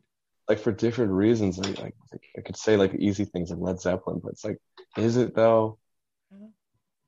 1972, The Who. Oh, right on. With like in their prime, Who's Next? Yeah, just popped. Who's Next? One of my favorite albums of all time, man. Yeah, I love that. I love that Pete hates it. That makes me. Yeah, why does he not like it? I mean, seriously, like it's one of the greatest rock records. It was part of a rock opera that he was trying to like implement. I get that because I'd be kind of annoyed too. It's like I tried to do this really like impressive thing, like he did Tommy, and he wanted to top Tommy, and he realized like halfway through, he's like, this isn't gonna fucking work. So instead, he just took some of the songs.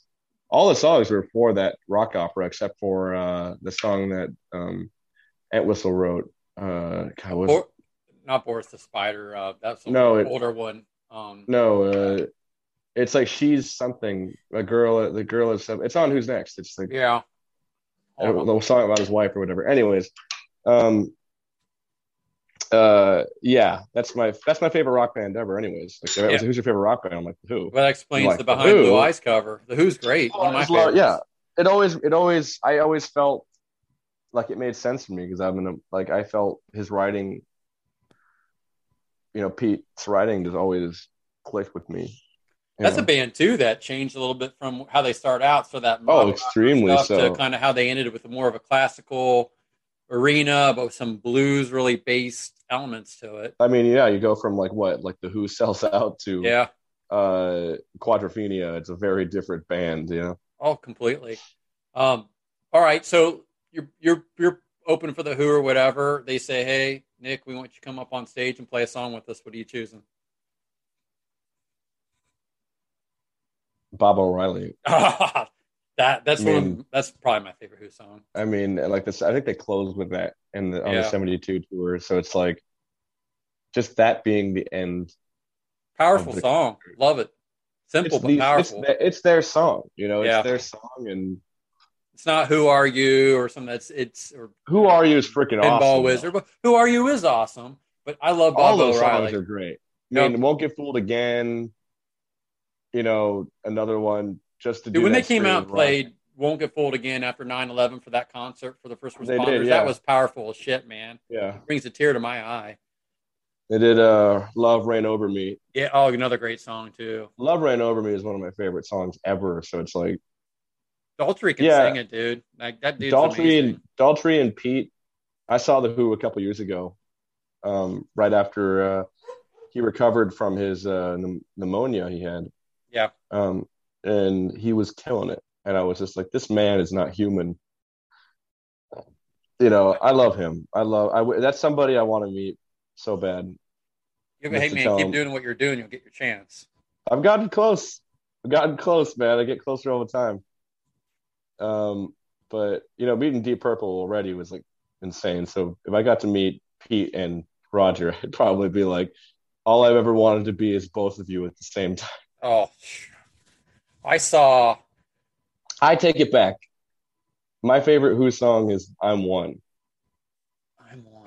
That's from every year is the same, but I feel it again. I'm a loser, no chance to win. Please stop falling, come down is calling. Oh, nobody chooses that song as their favorite. That's great. That's because I actually listen to the Who. Yeah, right. Well, everybody knows "Summertime," whatever. I know that song on the radio. No, I'm just joking. I'm not that way. But no, yeah, that was always my song. Because I told you his words. I just feel like I'm from the same. Yeah. I feel like I come from the same sad boy corner as young. I see that.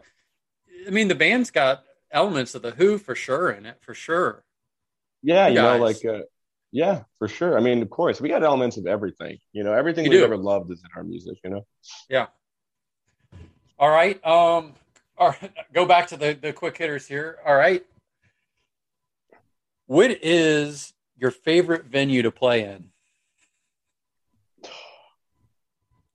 I don't think I played in enough to really say that, but so far the best venue I've ever played in was that show in Edmonton with Slash Miles Kennedy at that arena in Edmonton, Canada. It's like a hockey arena or something? I don't know what the hell it was. Some kind of convention center or something. Okay. And that was just insanity. I have pictures from that show. No fucking video exists of that show, of course, because life hates me. But boy, every night that I suck, YouTube loves to post those. Fucking yeah, you know, every empty club we've ever played sure loves to end up on YouTube. But you know, I take that as a compliment because if people aren't filming you, that means that they're watching you. So yeah, that was the greatest concert I've ever been a part of so far. Okay, right on. What's a guilty pleasure song or artist for you? I have so many of those, dude. Like people all the time are like, which one would we be most surprised about? Like, holy shit! I love Sia. Yeah, but she's like, you know, writes great music, performs great music. I don't know if that's not probably embarrassing enough. Embarrassing enough. I mean, I know all the words. The party girl, don't give up. 1, 2, 3, 1, 2, 3. Most embarrassing. It's not embarrassing to me though. So maybe like people would see what would people really not think. Just be super surprised, like, huh? Guy loves the Who, likes these guys. All right. Well, I mean, I like the Who. I like Sia. I feel like that's my elastic heart. New Kids on the Block. I like. I love New Kids on the Block. But I like everything. So it's like trying to think of something that's actually like genuinely weird. I love Walk the Moon. Okay. Their first record, I love a lot. I don't know if that's probably not too crazy. I love Sheryl Crow. Oh, who doesn't love Sheryl Crow? She's Alanis amazing. Morissette. She's got a great band behind her too. Really, some great players. Yeah, I'm trying to think of something that's actually like, because I don't like any of I don't like Meg Thee Stallion or Nicki Minaj. I don't like any of that stuff like that. Yeah.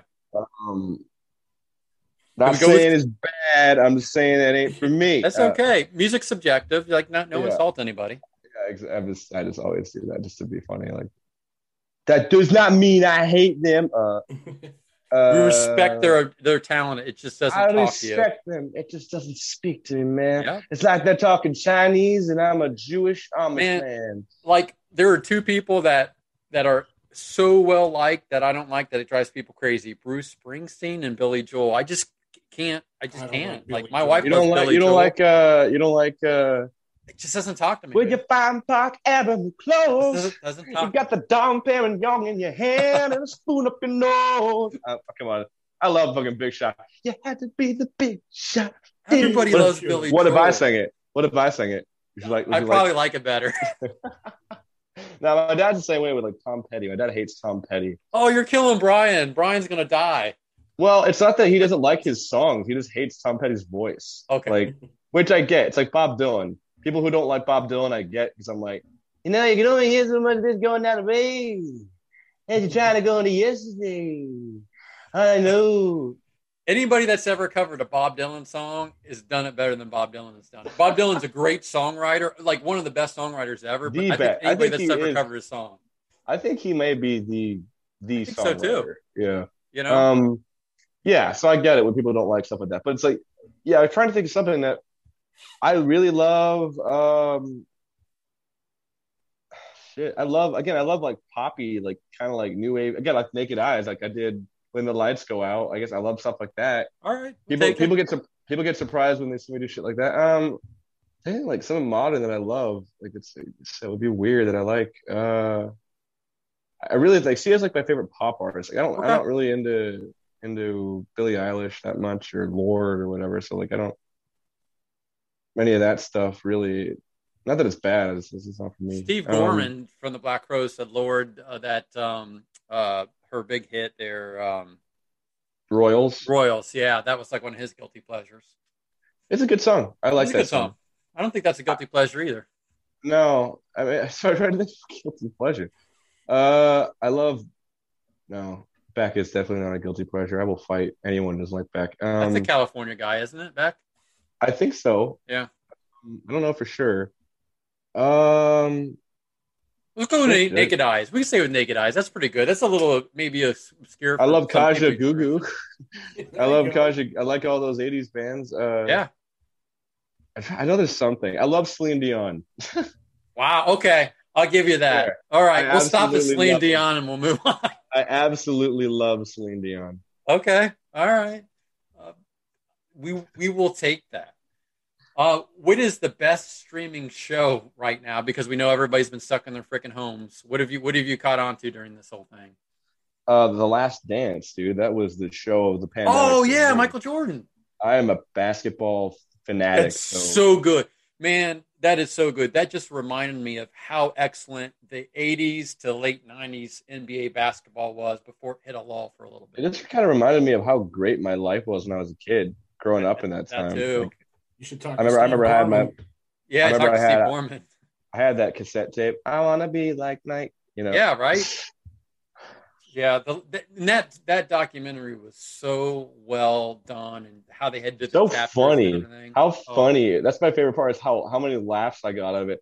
Well, Michael Jordan was direct. He didn't pull any punches with shit. Seeing him and Larry walking out to him like, "You motherfucker," and he's like, "Yeah, I don't got you, man. You bitch. Fuck you." I'm like, that's so funny. So funny to me. The one thing that I took away with that is if Michael Jordan didn't have beef with somebody, he would invent it in his own mind and make himself work harder. Because he did. He just made shit up. just so he would be that much harder of a hard ass to beat people. I'm like, wow, Yeah. like that's pretty crazy. I just love the stories where it's like, yeah, I was trash talking Mike. I had 14 at the half. Michael only had 2. And then at the end of the game, I had 16 and he had 45.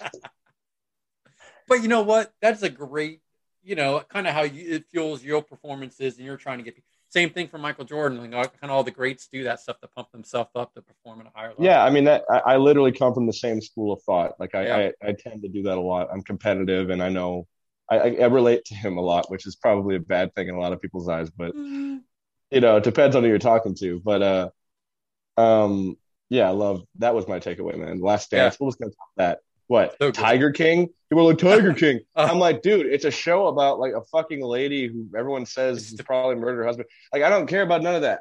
Michael Jordan is Michael Jordan, dude. It doesn't matter if you like basketball. You don't have to like basketball to like that. You're going to be like, this guy's fucking crazy. It's awesome. Yeah. So is basketball your favorite sport to watch or play or anything? Yeah, I grew up playing it my whole life. That was my thing. I was a basketball player up until my last year of high school. And what was your position? I was a shooting guard.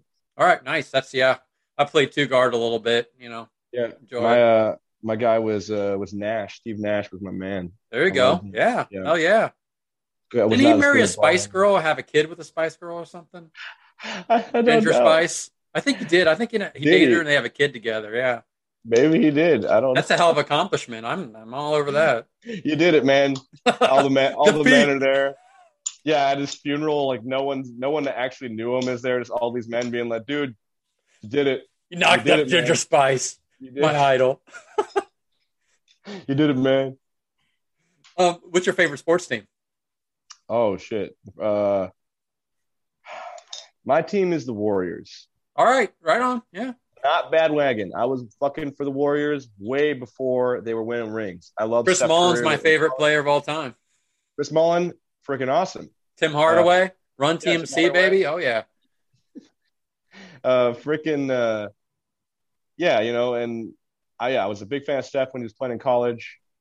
He was a crazy underdog for me, and him doing what he did was amazing. But the team I'm rooting for, and I don't care if people shit on me, I love KD. Like Brooklyn Nets all the way. Yeah, they're good this year too, aren't they? Like the best record. Oh my God, they're gonna win. There's no way. If they lose, then I'm gonna lose a lot of money. Sports gambling with Nick. Oh, I'm all about sports gambling, dude. Me and my friends are some close friends of mine are always gambling on sports games. All right, so Warriors are your favorite sports team. Basketball is your favorite sport. Okay. What's your favorite movie?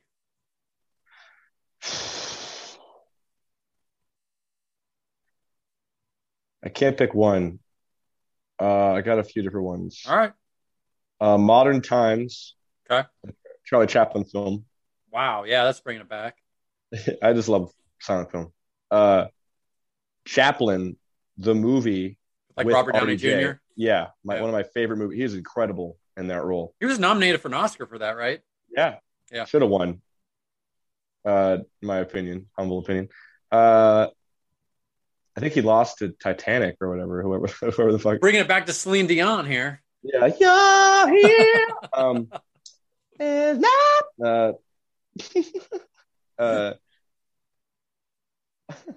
I'm totally blanking on, and I literally was just talking about it with a friend. Napoleon Dynamite and Forrest Gump. There you go. All right. Good calls on that one. Yeah. All right, my last question, and this is not as much as a short one, it's a little bit longer, but give us a good tour story that you haven't told anybody. We got like about eight minutes left in the Zoom. Oh, 8 minutes. All right. Shit. Got to tell in 8 minutes. Okay, perfect story. Okay, first time we opened for Slash Miles Kennedy.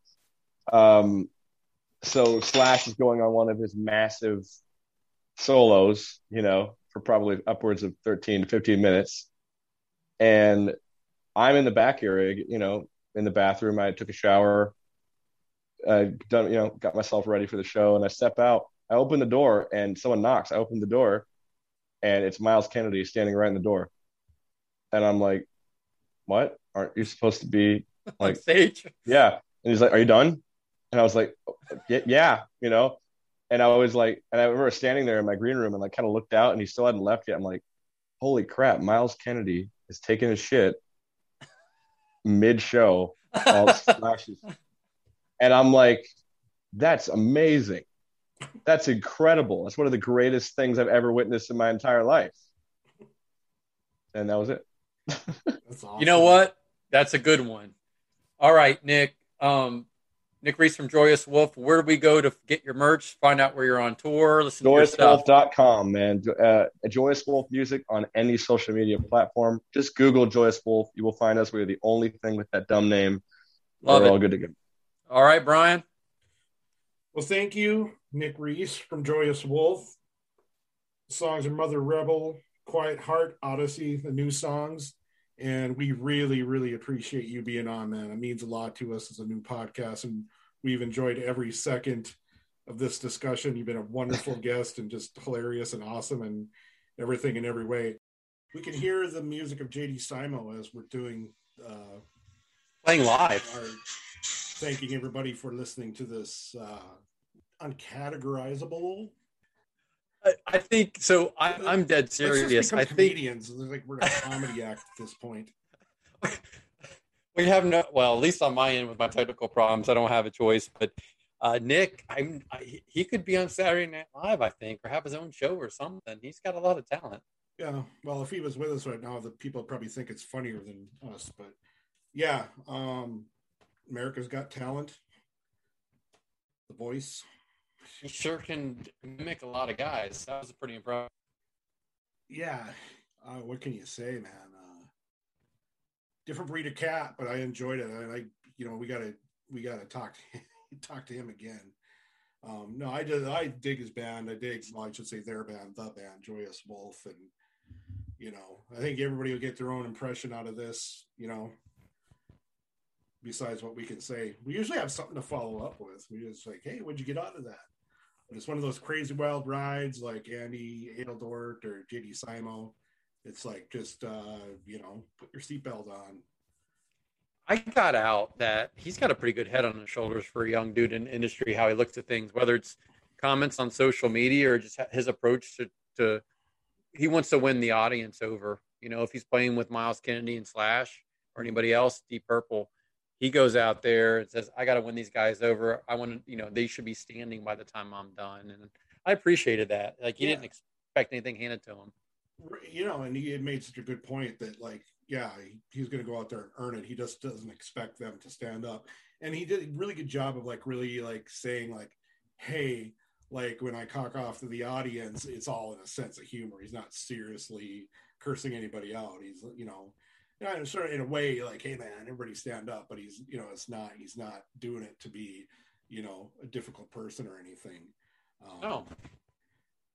Yeah. And I really, as we were talking before we started rolling, like, I really appreciate that he realizes, like, hey, like, I got to do what I can to, like, grab a hold of these people and we want our band to be heard. And I think it's working. If you're out there, opening, doing 88 shows with Buck Cherry and doing shows with Slash, with Miles Kennedy and the Conspirators, and opening up for Deep Purple, he's got something going on. And it's kind of sounds like what he was talking about in Los Angeles there, like, man, we don't really play there too much. We're like, that's their base and they playing wherever. And it's the same thing. Like, the very first time I talked to Andrew from Them Dirty Roses, it was the same thing. I asked him, well, what are you doing? Where are you playing around Nashville? It's like, well, that's just our base for our business part of it. And we're, once you're there, you don't really play around locally. So it sounds like LA and Nashville's got some common ground there. Always remember, Southern rock is reverent and blues is blood. We'll see you next time.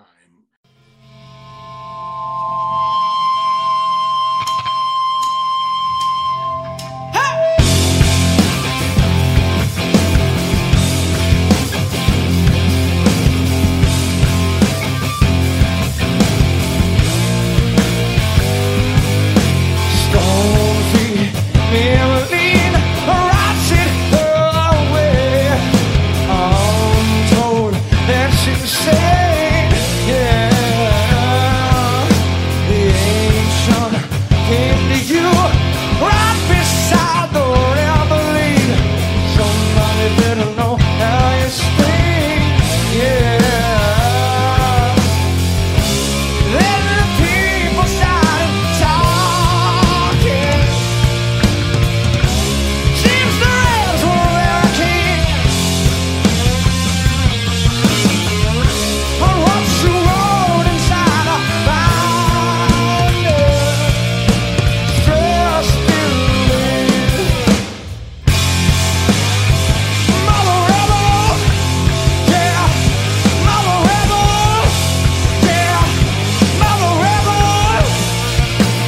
goes. Way through Mrs. Fred, hold them to the mouth. Only you could go out that spot now. But all those boys, they walk with malice. Not a one will walk without us. Don't you know it's all about what you have got and haven't got? Then the people started marching. On the green blue, it was born around. For what was right, they found was wrong. Yeah. Kill your brothers and friends, your mother, your brother, your sister. Mother rebel, yeah. Mother rebel, yeah. Mother rebel, yeah. There she goes, baby.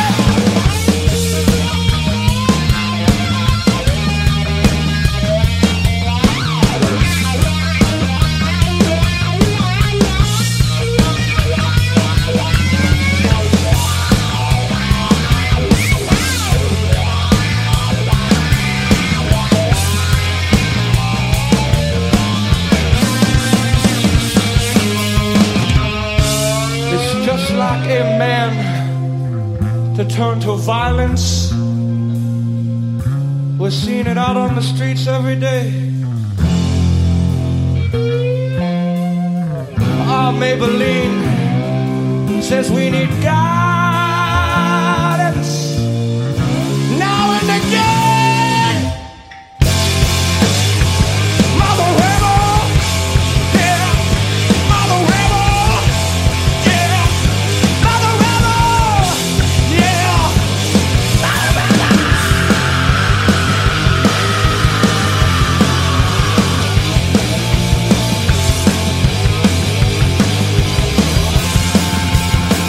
We were your sons, Mother rebel.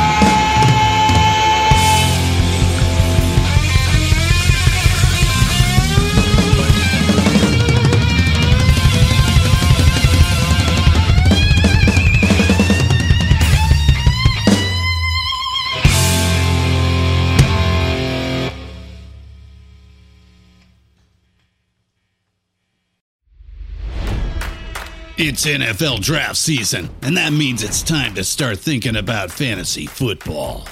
FantasyPoints.com features industry-leading experts and prognosticators using proprietary hand-charted data to help you score more fantasy points. FantasyPoints.com is the place to go for whatever kind of fantasy football you play. Whether you play fantasy football, daily fantasy sports, or do a little bit of everything, Fantasy Points has the meticulously researched content to guide you to victory. And why wait for the fall? Fantasy Points also covers the new spring football league, the UFL. Join the guru, John Hansen, Scott Barrett, Joe Dolan, and other massive names in the fantasy football universe with an exclusive offer. Use code Pantheon for 15% off any Fantasy Points package, including the all-in package, with access to every article, tool, and data nugget that Fantasy Points has to offer. That's FantasyPoints.com and code Pantheon for 15% off at Fantasy Points. FantasyPoints.com, code Pantheon. Score more fantasy points.